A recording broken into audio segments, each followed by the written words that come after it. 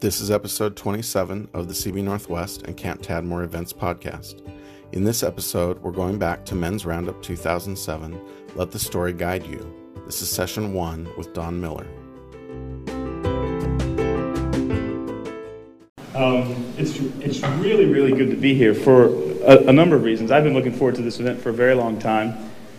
Paintball's a big part of it. But the other reason is that if I weren't here tonight, my girlfriend had 2 tickets to Justin Timberlake back home in Portland, and I would be there and feeling very feminine.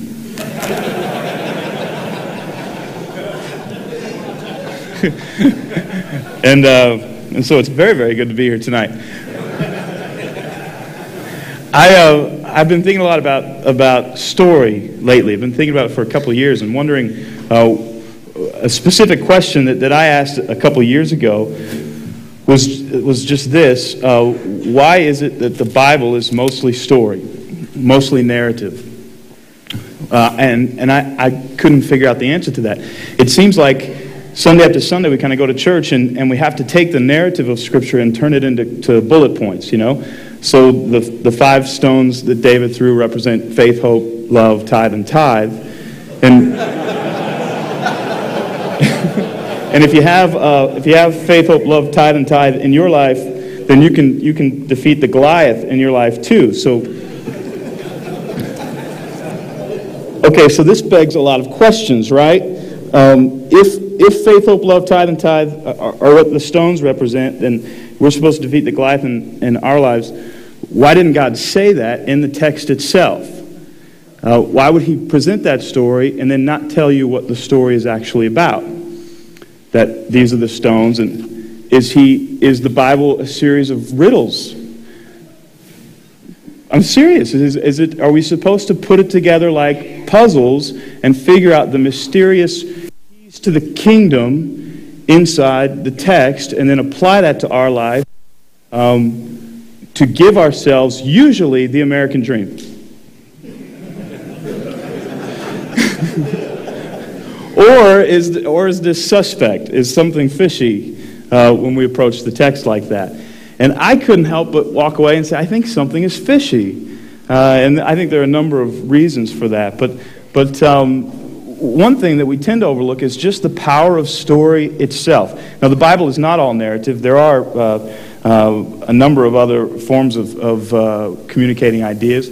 But I would say mostly it's narrative, and certainly a great deal of the Old Testament is narrative. And interestingly enough, God doesn't very often stop to say what the story meant. He just goes on. And if you think about that treatment of story, it's really not unfamiliar to us.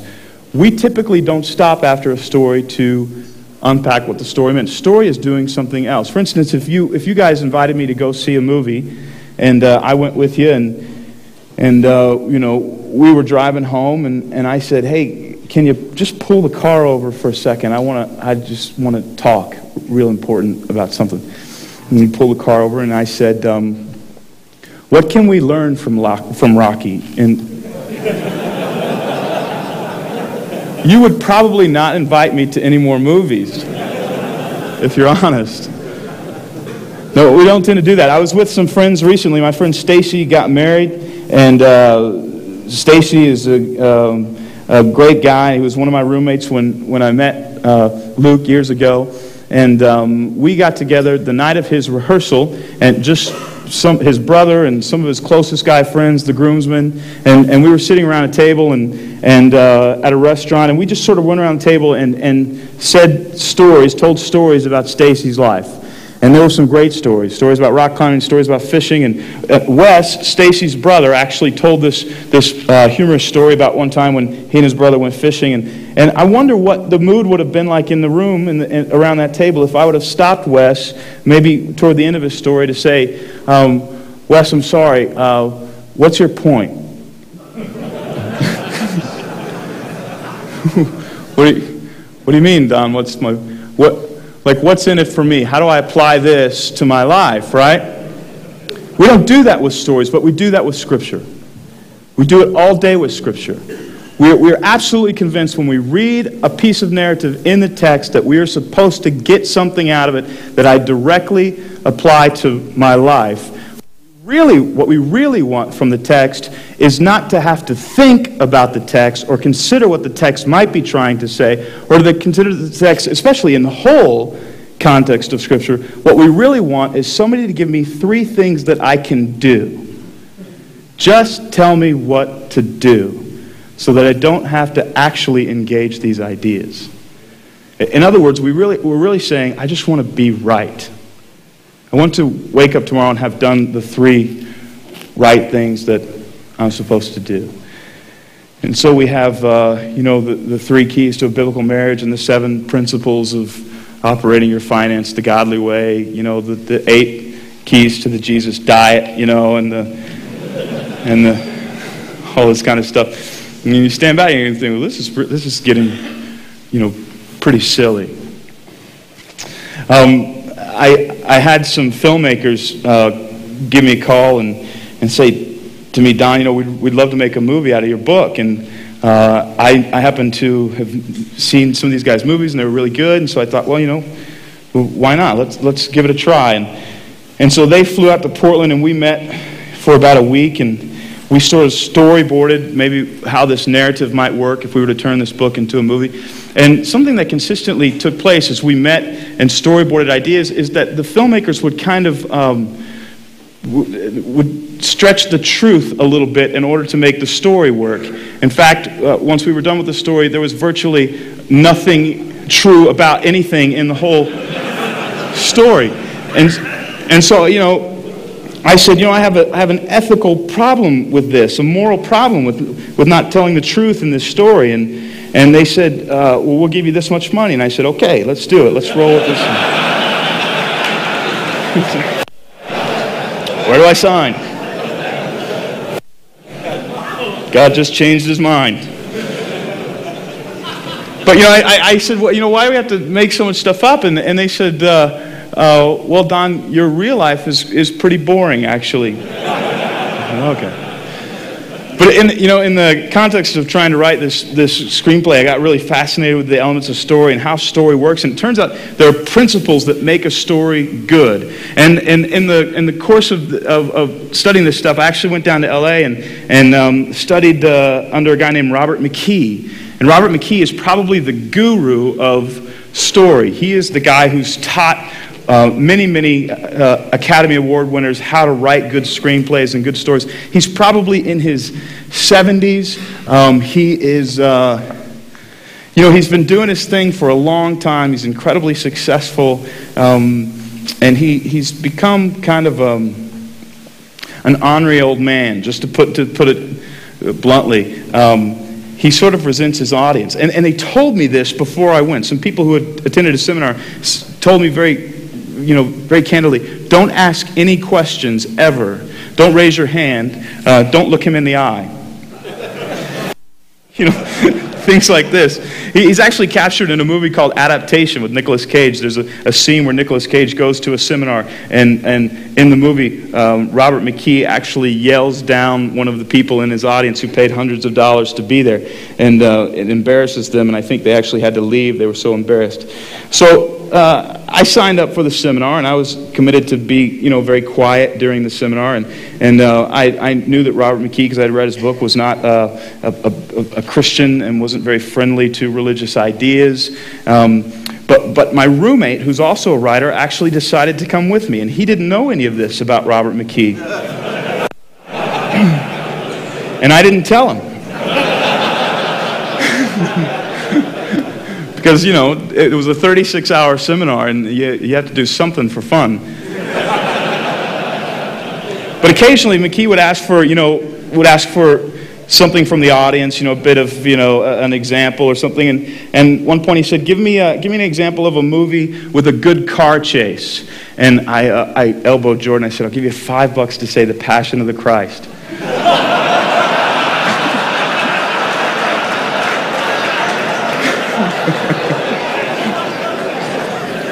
Jordan wouldn't do it. So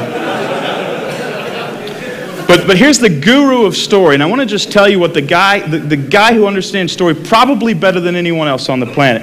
I want to read you just a paragraph. We're going to put it on the screen from his book, and I think it explains why God would choose to use so much narrative in the context of Scripture. He says this, and this is Robert McKee. The storyteller's selection and arrangement of events is his master metaphor for the interconnectedness of all the levels of reality: personal, political, environmental, spiritual.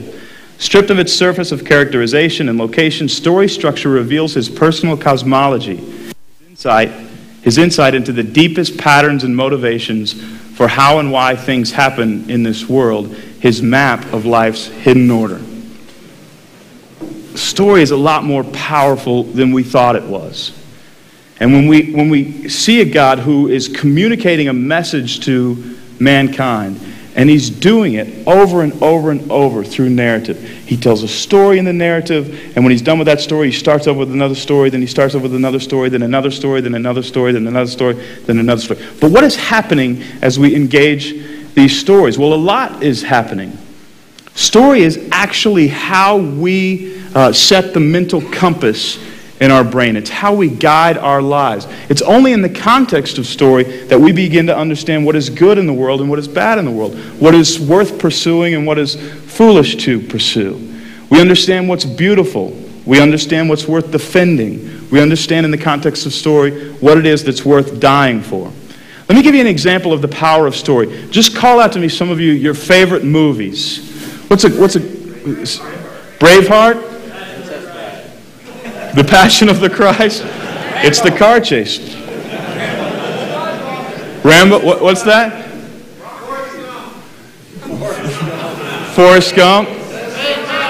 Beaches. What else? Sisterhood of the Traveling Pants. What over here? Princess Bride. Okay, good, yeah. Good. Okay, let me ask you a similar question. Call out to me your favorite aspect of the Nicene.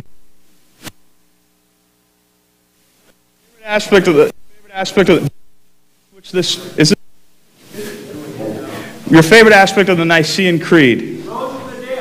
Rose from the dead. Jesus.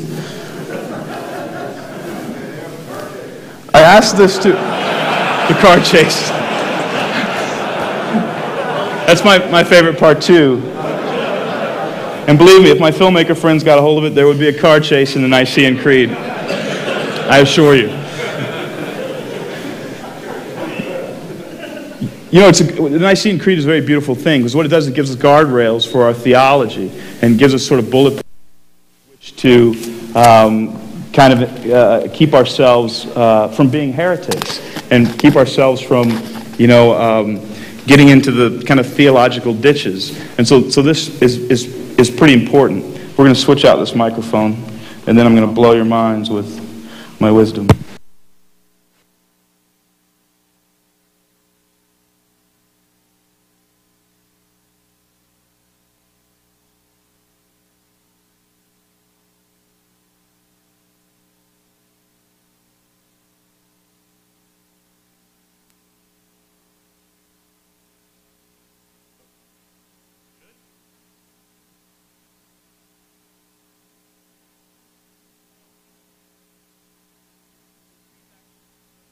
But it's only in the context of something meaningful that we begin to understand why creeds, or why these ideas actually matter. And I like to think of this as the difference between truth and meaning. Truth is incredibly important, but without the context, the meaningful context, it's hard for us to engage those truths. An example would be, if you're out with your sweetheart and it's Valentine's Day and you're at a restaurant and you're doing okay, and the candlelight is going on the table, and you just want to do something sweet, so you get a piece of paper and you look at your wife or your girl for a second, and you begin to write some things, and you write 1, you are 5'6", and 2, you have brown hair, and 3, you have blue eyes. You fold the piece of paper and you slide it to her under the candlelight, and she opens it, and some of you have actually probably done this, but She opens it and gives you this blank stare and kind of says, how many times are we going to have to go through this, But she probably would fail to swoon at that point. Because statistics aren't very meaningful. But, Shakespeare says, had I this cheek to bathe my lips upon this hand whose every touch would force the feeler's soul into the oath of loyalty, this object which takes prisoner the wild motion of mine eye. That's meaningful. And it works. It works better. I literally started memorizing poetry right out of college when I went to hear the chairman of the American debate team speak. And they couldn't get the video cameras to work because they were videotaping him. And so he just recited poetry. And I watched the girls around me. And within a month, I had like books of poetry completely memorized. I didn't even like the stuff. But I've come to. So it's truth in the context of meaning that will actually change our lives. If we just memorize ideas, the ideas don't have as much power. It's only when those ideas are applied. It's kind of like,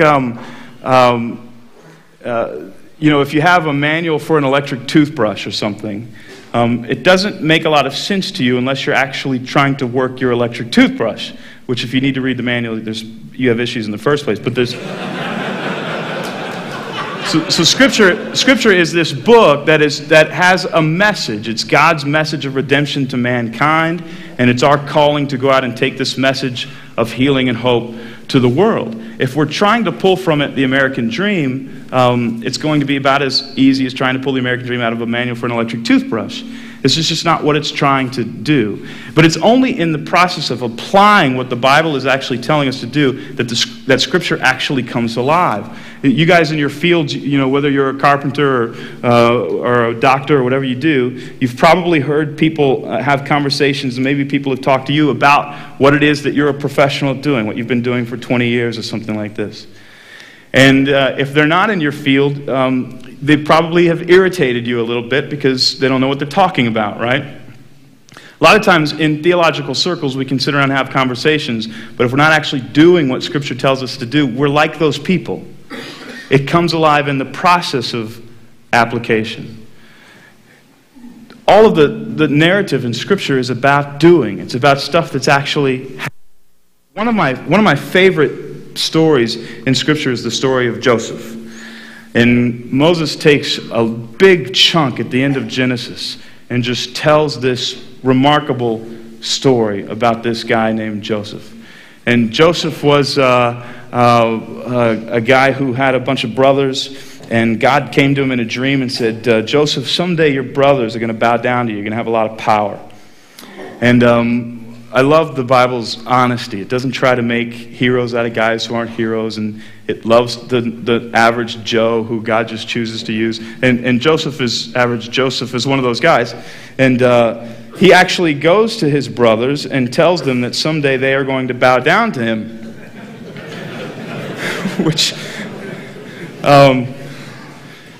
And so his brothers throw him in a well. And, the first time I thought, boy, that's awful that they threw him in a well. And then I thought, well, I'd throw him in a well too if he told me I was going to bow down to him someday. And then, he's rescued from the well, and he's actually rescued by some guys who sell him into slavery. Now this is really interesting to me that first of all, God says, your brother's going to bow down to you, you're going to have a lot of power.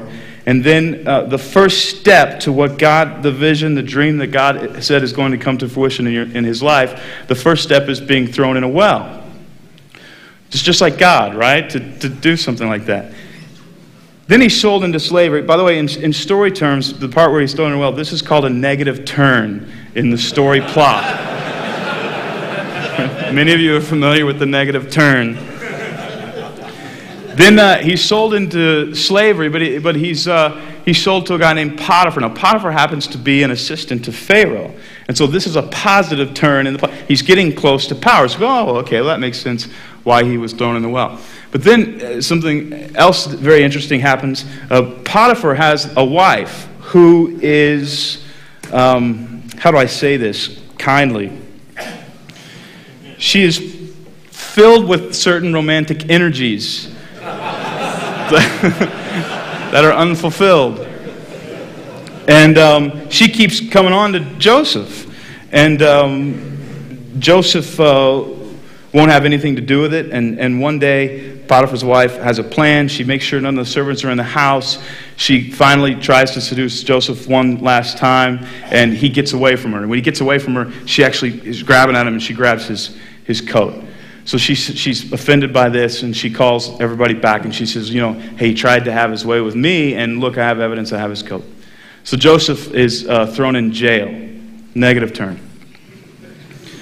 But in jail, Joseph meets a guy who's the Pharaoh's cupbearer, and he meets the guy who's the Pharaoh's baker. And so, kind of interesting, this could get him to power. And these guys kind of have dreams, and Joseph comes to them, and he interprets their dreams. And he says to the cupbearer, he says, your dream basically means that you are going to return to power. You will hand Pharaoh his cup again. And then he says to the baker, your dream means that you're going to die a violent death, which would be hard news. I actually tried that on my roommate the other day. He had a dream that he was in the grocery store and couldn't find a good grapefruit, and so I interpreted it for him. You will die a violent death. Try it with your kids. I'm just kidding. I'm kidding. I don't have kids.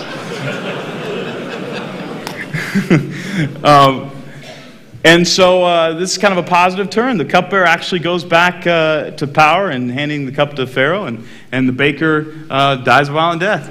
But the cupbearer forgets about Joseph, forgets to tell Pharaoh about this guy's ability, and there's a special guy that's being held in jail. And so years go by, and Joseph is stuck in jail. And Pharaoh has a series of dreams, and he can't find anybody to interpret these dreams well. And the cupbearer finally remembers, oh, there's that guy in prison. So Joseph is actually brought before Pharaoh, and Joseph says, your dreams mean this. There are going to be 7 years of plenty in the land, and that will be followed by 7 years of famine, and you need to prepare for that. Now, here's what I would do. I would spend the 7 years storing up a bunch of grain, and when the famine comes, I would go around and exchange grain for people's farms, and by the end of the famine, you'll own all of Egypt. And Pharaoh said, this guy's smart. You're hired. And Pharaoh becomes the second most powerful person in Egypt, which is a crazy thing, because these guys, these Egyptians, wouldn't even eat with Jews. I mean, Joseph had to eat at a different table than the people who worked under him, because they wouldn't have anything to do with it. But he's the second most powerful guy in the land. And when the famine comes, the brothers, not even recognizing their brother Joseph, come and they beg for assistance from him, and they bow down to him. And we see that God's vision for Joseph has come to pass. But what an incredible story. It's just an awesome story. But did you know there are reasons that story is good? I mean, there are principles that make a story great. And one thing that I learned in studying story is that the same principles that screenwriters and storytellers use to make a story meaningful and entertaining and exciting are the same principles that work in our lives. And what I mean by this is this, and you can write this down. The first thing that has to happen in a story or in a life for the life to make sense is that the protagonist or the lead character, that's you, has to have an ambition. You have to want something. All of us have probably, you ever walked out on a movie? Raise your hand if you walked out on a movie. Now, a lot of us will walk out of a movie for moral or ethical reasons. Ever walked out of a movie because it was just that bad?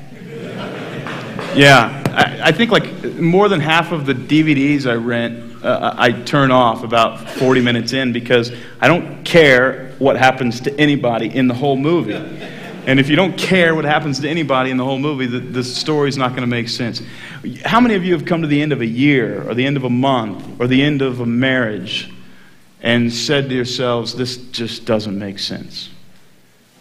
I mean, you just wake up one morning and you say, life makes absolutely no sense. I no longer care what happens to any of these people. I don't even care what happens to myself.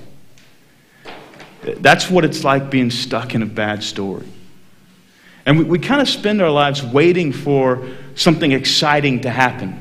I mean, we spend our lives waiting for a story to happen to us as though it's going to happen by accident. But I'm telling you, as a writer, if you sit around waiting for a good story, you're not going to get it. You got to get up and sit in your chair in your boxer shorts for about 4 hours and figure it out. I mean, 90% of the work in creating a story is just story. You don't even write a word. We met for hundreds of hours to write our movie before we wrote a word. We were just trying to figure out, what does the character want? Why does the character want it? Why should we even care about this character? These questions have to be answered for the story to make sense. The first thing, just in our individual lives that will help our story make sense, is we have to have an ambition. One of the reasons that Joseph's story is because at the very beginning of the story, we see that God has given him a vision. God has given him something to want, something to desire. And so a story begins when we say, I'm going to go over there. And if we don't ever say, I'm going to go over there, the story doesn't get started. I mean, stories about a guy sitting in a chair and not doing anything are not very interesting. Something has to happen. Something has to happen quick. And you know, I think there are some people who God gives them a specific vision. Here's what I want you to do, you know, with your life. Here's what I want you to do with your family. But I think most of us, there's sort of a general idea. There's general principles that God gives. You know, building wells in Africa is a great ambition. And, you know, we can kind of pray about whether God wants us to do that, but if we don't hear God talking to us, we don't hear God talking about something else, then start, right? Because you're not going to get to heaven and he's not going to say, I told you not to build wells in Africa. I wanted you to learn to yo-yo, but you didn't. The other thing that has to happen in order for a story to be good is the ambition has to be good. And I mean this, and this is really critical, because we really have to, as men, you know, I think we have to sit down, we have to say, what do I want in life? And the reason I want us to ask this question, what do I want in life, is because what you want in life will dictate your story. I mean, if you want something good, you will have a good story. If you don't want something good, you won't have a good story. You will get to the end of your life and you will say, that story stunk. You will. And you know, millions of people are doing it every day. They just don't have very interesting stories. Imagine, you know, we're sitting down. We're going to, you know, hopefully at some point this week, you'll actually say, okay, what are my ambitions? What do I want in my life? And let's just take some examples of things that I've wanted in the past couple of years that would perhaps become the story of my year or the next few years. Well, let's just look at some of them. I want a Volvo. Okay, well, there's nothing wrong with a Volvo. There's nothing, you know, Volvos are fine, very safe, you know.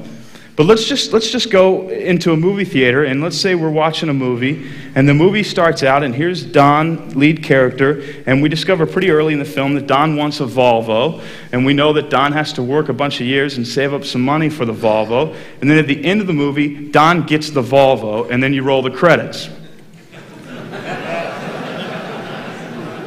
Well, you know, technically that is a story, right? But that story sucks. Nobody's drying their eyes at the end of that story. Nobody's crying, he got the Volvo. Can you believe he got the Volvo? Makes me believe I can get the Volvo if I work hard. I'm inspired by the Volvo story. No, and so what we want matters. It dictates where your life is going to go and what your story is going to say. And remember what story does? Story teaches people the highs and lows of life.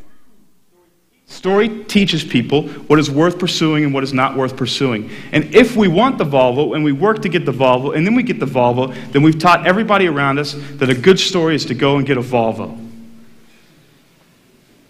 You know what God is doing in Scripture?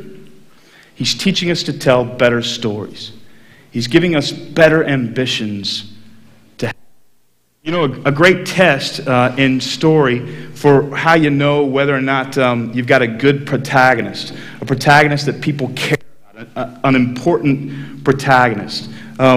Here's the test. If that character died, I mean, if that character got hit by a bus or something, God forbid, what would be lost? What dreams would not come to pass if something happened to that character? My friend Jenna lives in Nashville. She's 25 years old. I think she's 26 now. But I was with her on her birthday, on her 25th birthday. Jenna runs an organization called Bloodwater Mission, and her goal is to build 1,000 freshwater wells in Africa. She's built over 70 of them so far. Jenna, again, 25 years old, probably weighing in at about 110 pounds, right? And I sat there with Jenna, and I thought to myself, if something happened to Jenna, I mean, if she got hit by a bus or something, hundreds of thousands of people would die. Jenna is involved in a great story. Really, she's involved in a terrific story. It's a very painful story.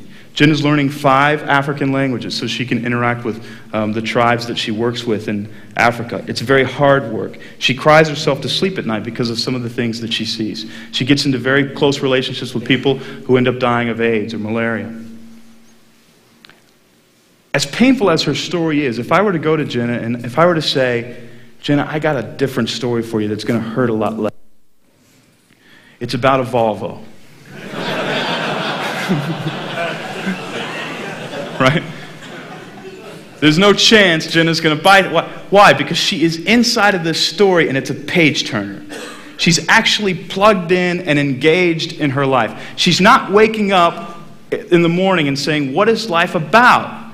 I don't understand. It doesn't make sense. No. Your life doesn't make sense. Her life makes complete sense. My life doesn't make sense. Her life is fine. Why? Because she has an ambition, and the ambition is a good ambition. As men, we're fathers, we're husbands. I'm in this relationship with this gal, and she's very special to me. We've known each other for a long time, but we've recently started dating. And I even found just in the beginning of the relationship, it was getting, sort of stale and normal, and not that there wasn't a lot of emotion. There was a lot of emotion, but there was something that was just wrong. And I realized that we don't have an ambition. I mean, as a couple, we don't have an ambition. And so we just got together and said, what do we want? And we decided we want to be a holy couple. What does that look like? And all of a sudden, there's just kind of a spark back in our friendship, in our relationship. Why? Because we said, let's go there. Here's where we're going. It's so easy to kind of summarize a movie. A good story, you can summarize, pretty quickly. A boxer from Philadelphia who's down and out and is an underdog goes on to go toe-to-toe with the world champ, in last 12 rounds. What's the movie? Rocky, right. Well, how would people summarize your life? You ever notice there's people who you describe when you talk about them or introduce them to somebody or are explaining them? You say, so and so, he's the tall guy with the thing with the. You know why you say he's the tall guy with the thing? Because he doesn't have a good story. Because I never introduced Jenna Lee by saying I say my friend wants to build 1,000 wells in Africa. The story trumps the description. And so we ask ourselves, what is my story? If somebody could summarize, is it very clear what I want in life? And is what I want in life good? I think we need to aim for that. Now here's the other thing that's going to happen once you get into this ambition thing, and once you kind of and here's what I did. I just went and I was in a hotel room in Nashville, actually, because I was speaking there, but I had a dead day that I couldn't travel on. And so I just said, today I'm going to decide what I want in life, what my ambition is, because I want to get my story started. And the very first page was just ridiculously stupid. I mean, it was things like a Nintendo and, these kinds of things. And then I realized, okay, this is dumb. So, the next page, it was all very relational. I want people to see me as a good person. I want to care. I want to be a loving and caring friend and a loyal and faithful guy. And then, after I went for a walk, and after about an hour and a half or 2 hours, I just thought, okay, that's good, but there's something, I don't know what's wrong with that. Something's wrong with that. It's not quite there. And so just pray, God, help me out. Help me figure out what would make the best story. And then the verse came to me, well done, my good and faithful servant. That's it. He provides it for us. I'm going there to hear him say, well done, my good and faithful servant. You cannot lose with that story. You can't. It's a great story. What a great climax to your story. That you would get to the end of it and God would say, I liked it.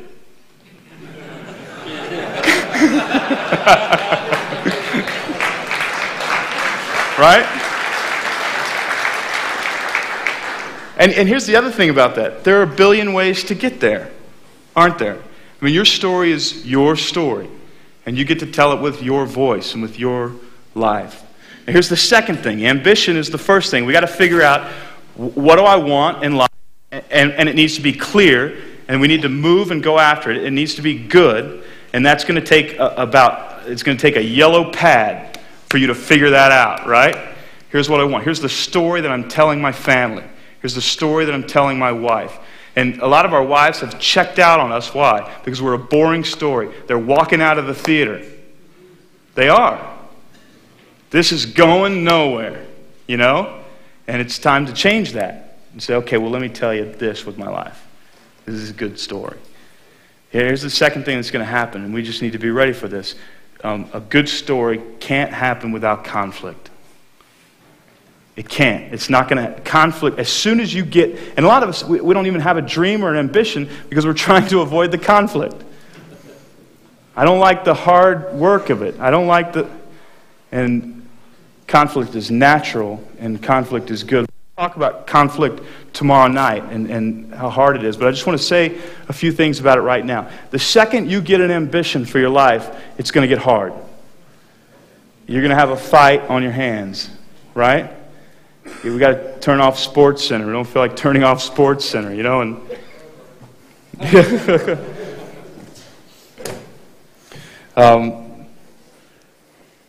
before the fall, there was conflict.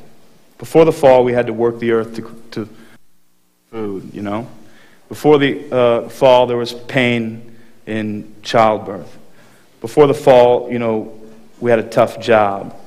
We couldn't fly before the fall, Gravity was still in place before the fall. You got winded if you climbed a mountain before the fall. Conflict is inherent in life.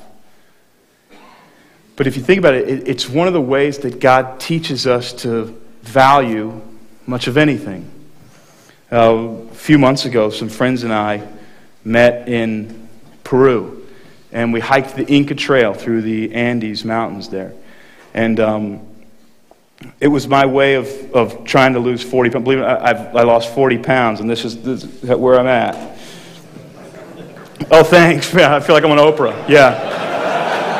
I really want that. Men crying and cheering because I lost 40 pounds.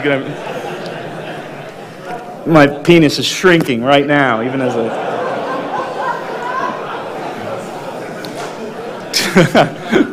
Sorry. But it was 26 miles of trail, and most of it was stairs. And, it topped out at about 14,000 feet. And so there was a lot of training involved, and this is nothing, I've never done anything like this before. And we get there, and we're about 3 miles into the hike, and our guide, Carlos, kind of stops us on this ridge, and we're on this plateau, and we've just finished maybe hiking about 1,000 feet up, and we're looking down on this ancient Incan ruin site where they used to grow their crops, and there's two valleys that kind of one from this Inca site. One goes off to the right. This is the Sacred Valley, and then the other one goes off to the left, and it begins to climb over a pass called Dead Woman's Pass. And Carlos explained to us, if we were to go through the Sacred Valley, we would be at Machu Picchu, which was our destination, in about 6 hours. If we go to the left, we'll be there in about 4.5 days. And I thought, well, let's go to the right. Like, let's push Carlos off the cliff, and then we'll go, to the right. 6 hours. We could do that in 4 days, break it up. It's all along the riverbed.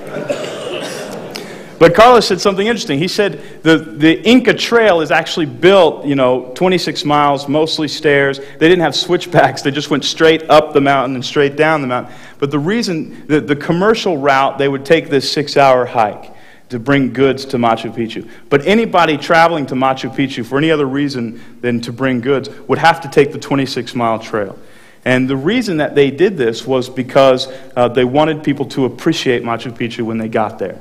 So they wanted them to actually have to work harder, and when they got there, they would say, what a beautiful city. So it's actually the pain of the journey that causes the perceived value of the thing that we're heading toward. Conflict matters. Conflict is important. Now, we get into these places where we say, this is hard, it must not be right. And in Christian circles, I was going to do this thing, but God, closed the door. Really? Maybe God closed the door so that you could knock it down, and the story would actually be more interesting.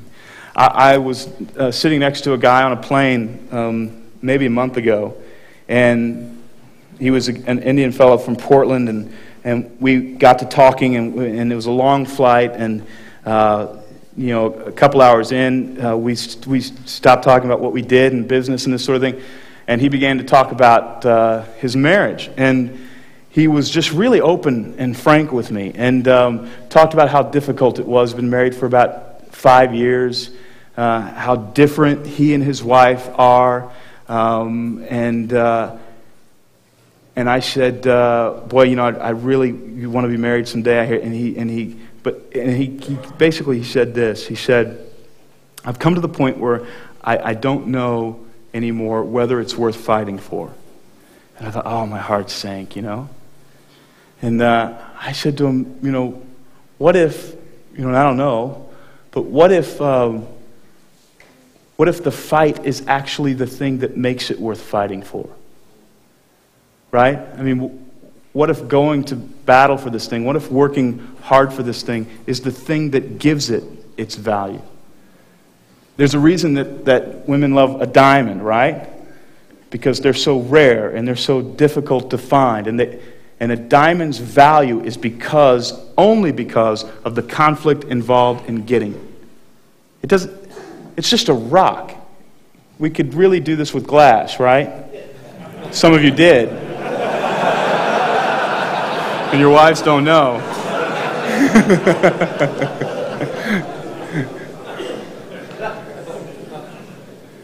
Yeah, maybe fighting for your kids is what's going to make them understand how much you love them, There's a reason that women want us to fight for them, because that tells them what their value is. It affirms their value. So conflict matters. When Joseph is approached by Potiphar's wife, there's a funny thing that kind of happens.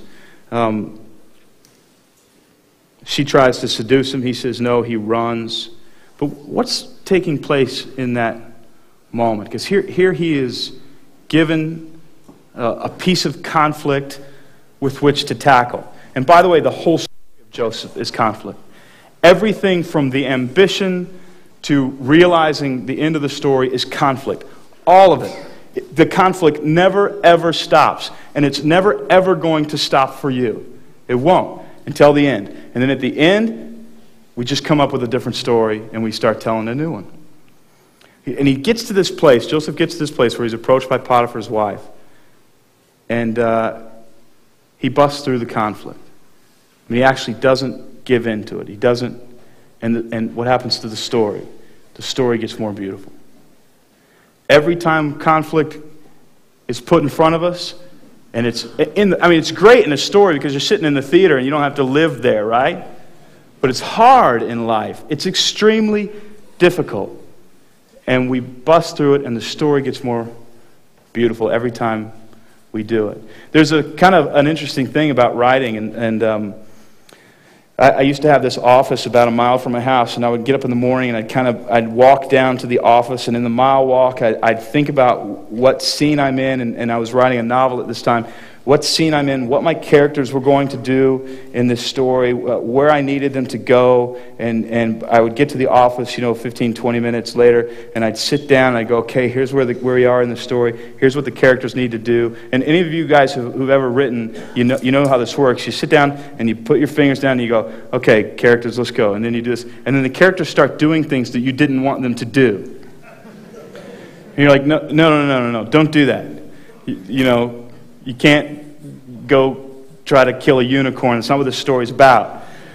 So you highlight and you delete it, and then you go, okay, now here's what we need, because I want the story to be really, really good, so you got to be under control here. And then the character goes and he does something that you don't want him to do again. And so you highlight and you delete it, and they seem to kind of have a mind of its own. A lot of writers will say, the story told itself to me. What I love about Joseph, and what makes this story so good, is that God is giving him the principles. He's giving him the story. And he's saying, here's what's going to happen. And he knows the ethics of it. And when God sits down to write the story, Joseph doesn't yank the pen out of his hand. He just says, this is what God wants. I'm going to do what God wants. Doesn't make any sense to me, but I'm going to do what God wants. If we obey God, our story is going to be good. If we're saturated in the Word, we understand His principles, we understand the ethics that are involved in our faith system, then our story is going to be good. We can. You may not make as much money, right?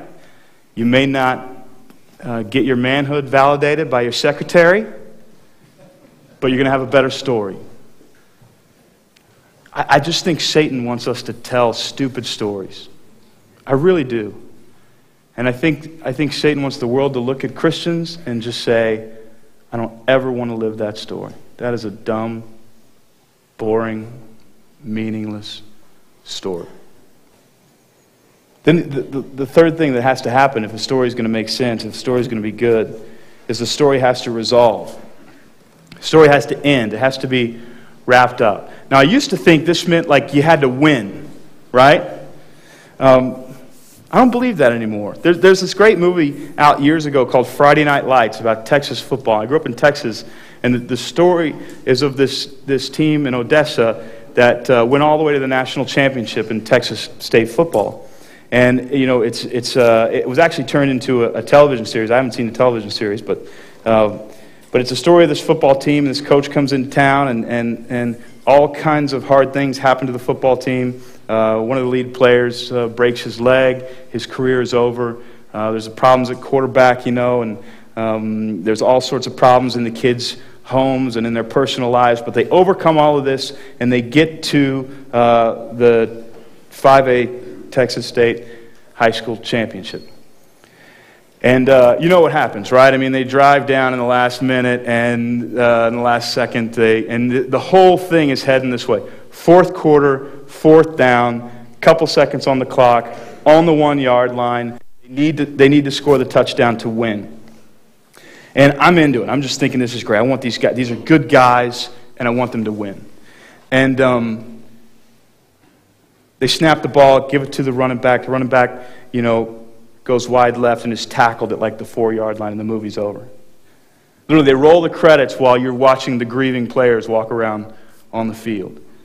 And I just thought, I had the same kind of emotional reaction that I would if they would have won. I mean, it was just a sense of, what an incredible story. And I couldn't figure out why I was feeling this way. Because no story's in that way. No movie's in with guys losing, And I just thought, I don't understand. So I just researched a little bit. It turns out that very football team, it's all a true story. All this stuff actually happened. That very football team won the state championship the next year.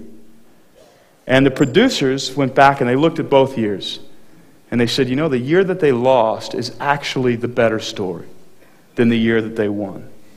Because the year that they lost, they tried harder. The year that they lost, they just tried harder. And what that means for us is what we have to do when we get our good ambition and we begin to tell our story to our family.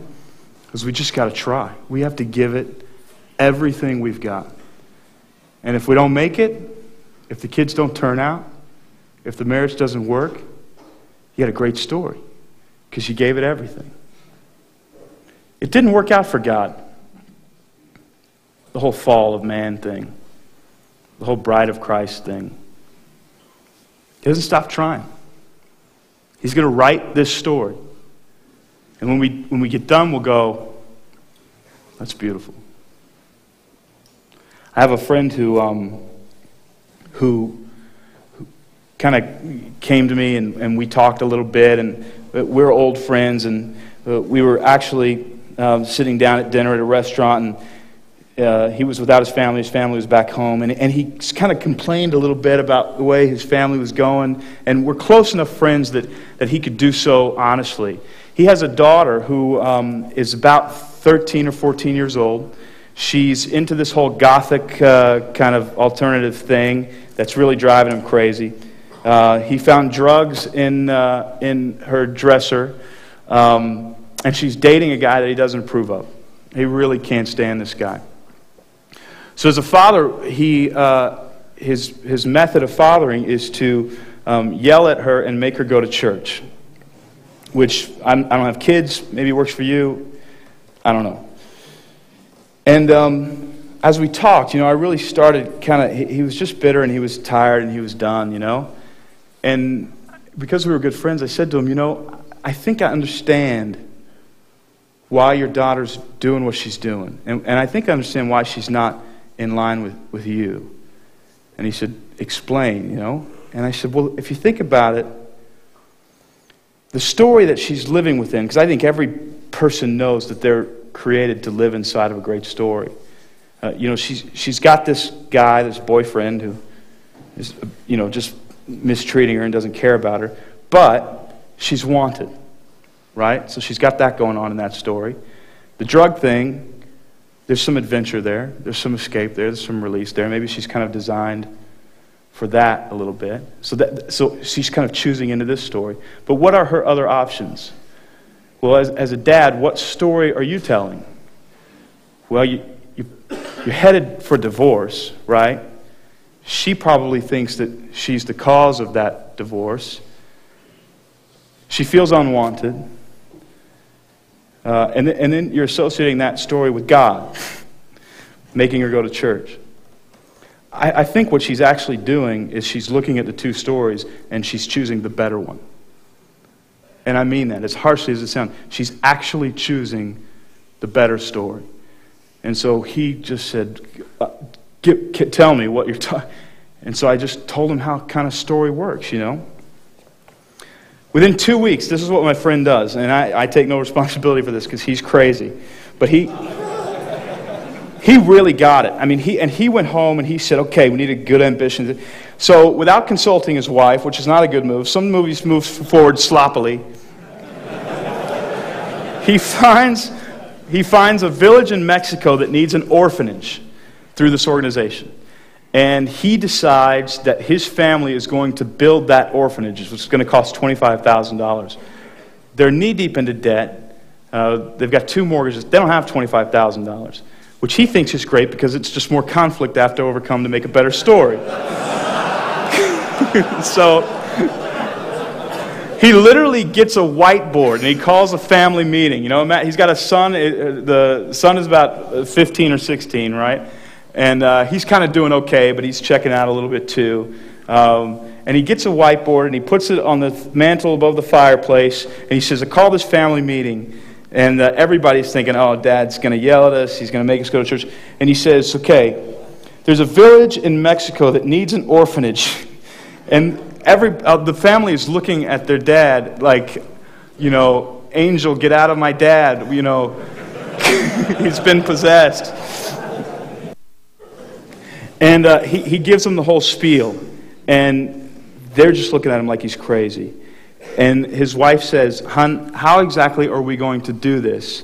And he goes, I don't know. Anybody got ideas? That's what the whiteboard is for. That meeting didn't go that well.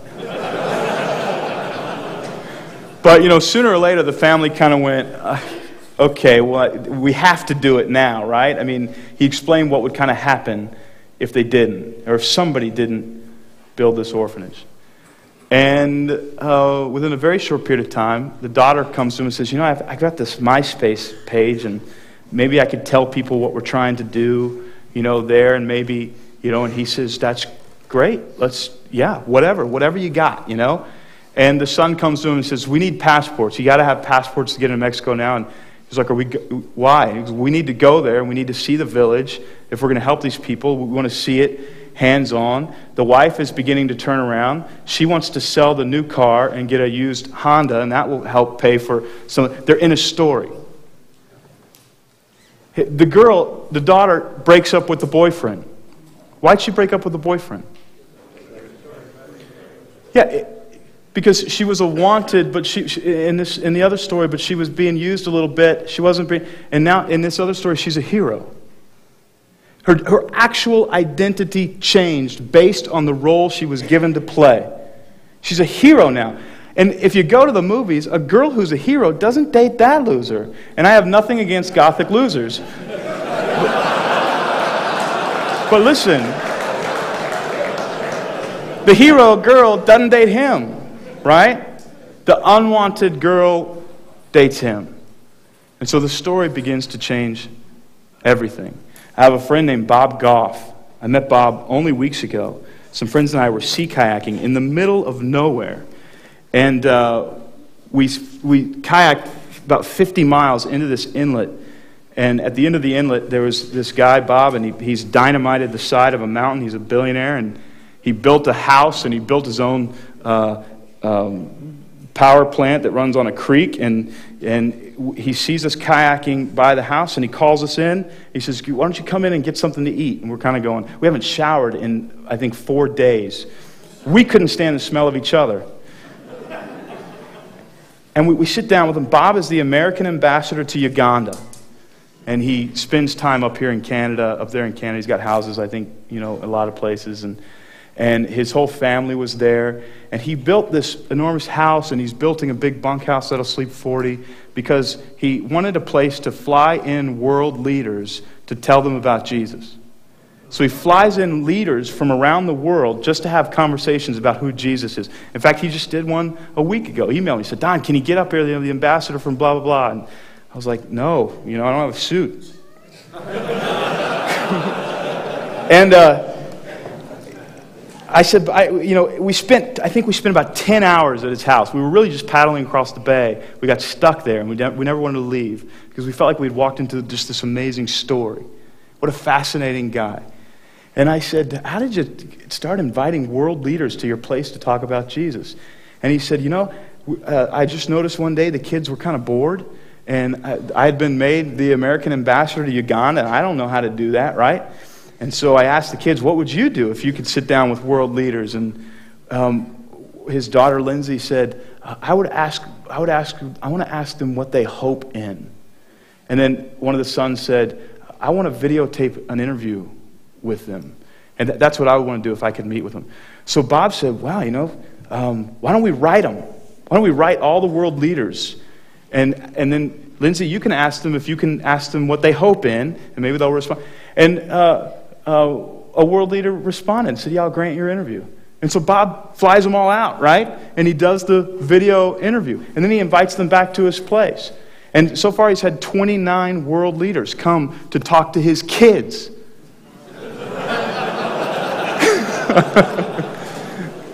What an amazing story. What an amazing story.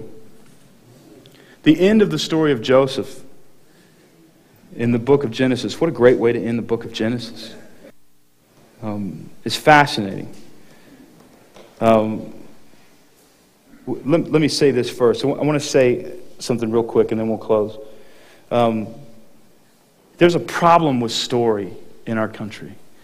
Stories aren't as good as they used to be. I probably walk out on 30% of the movies I go see because they just bore me to tears. There's a lot of people who bore us to tears. My own life bores me to tears at times. Most of the time. We ask ourselves, why is it that story is declining? And Robert McKee, who is not, he's not a religious guy, doesn't believe in God. He's an agnostic. He actually in his book explains why story is no longer as good as story used to be. I mean, if we can just spend $100 million making things explode, then people will go see it. But the story isn't compelling at all. And I want to read you this quote from his book. We put the next slide on. You guys, I'm not going to read you the whole book. This is really just a paragraph from it. But this is fascinating from a guy who's not a believer.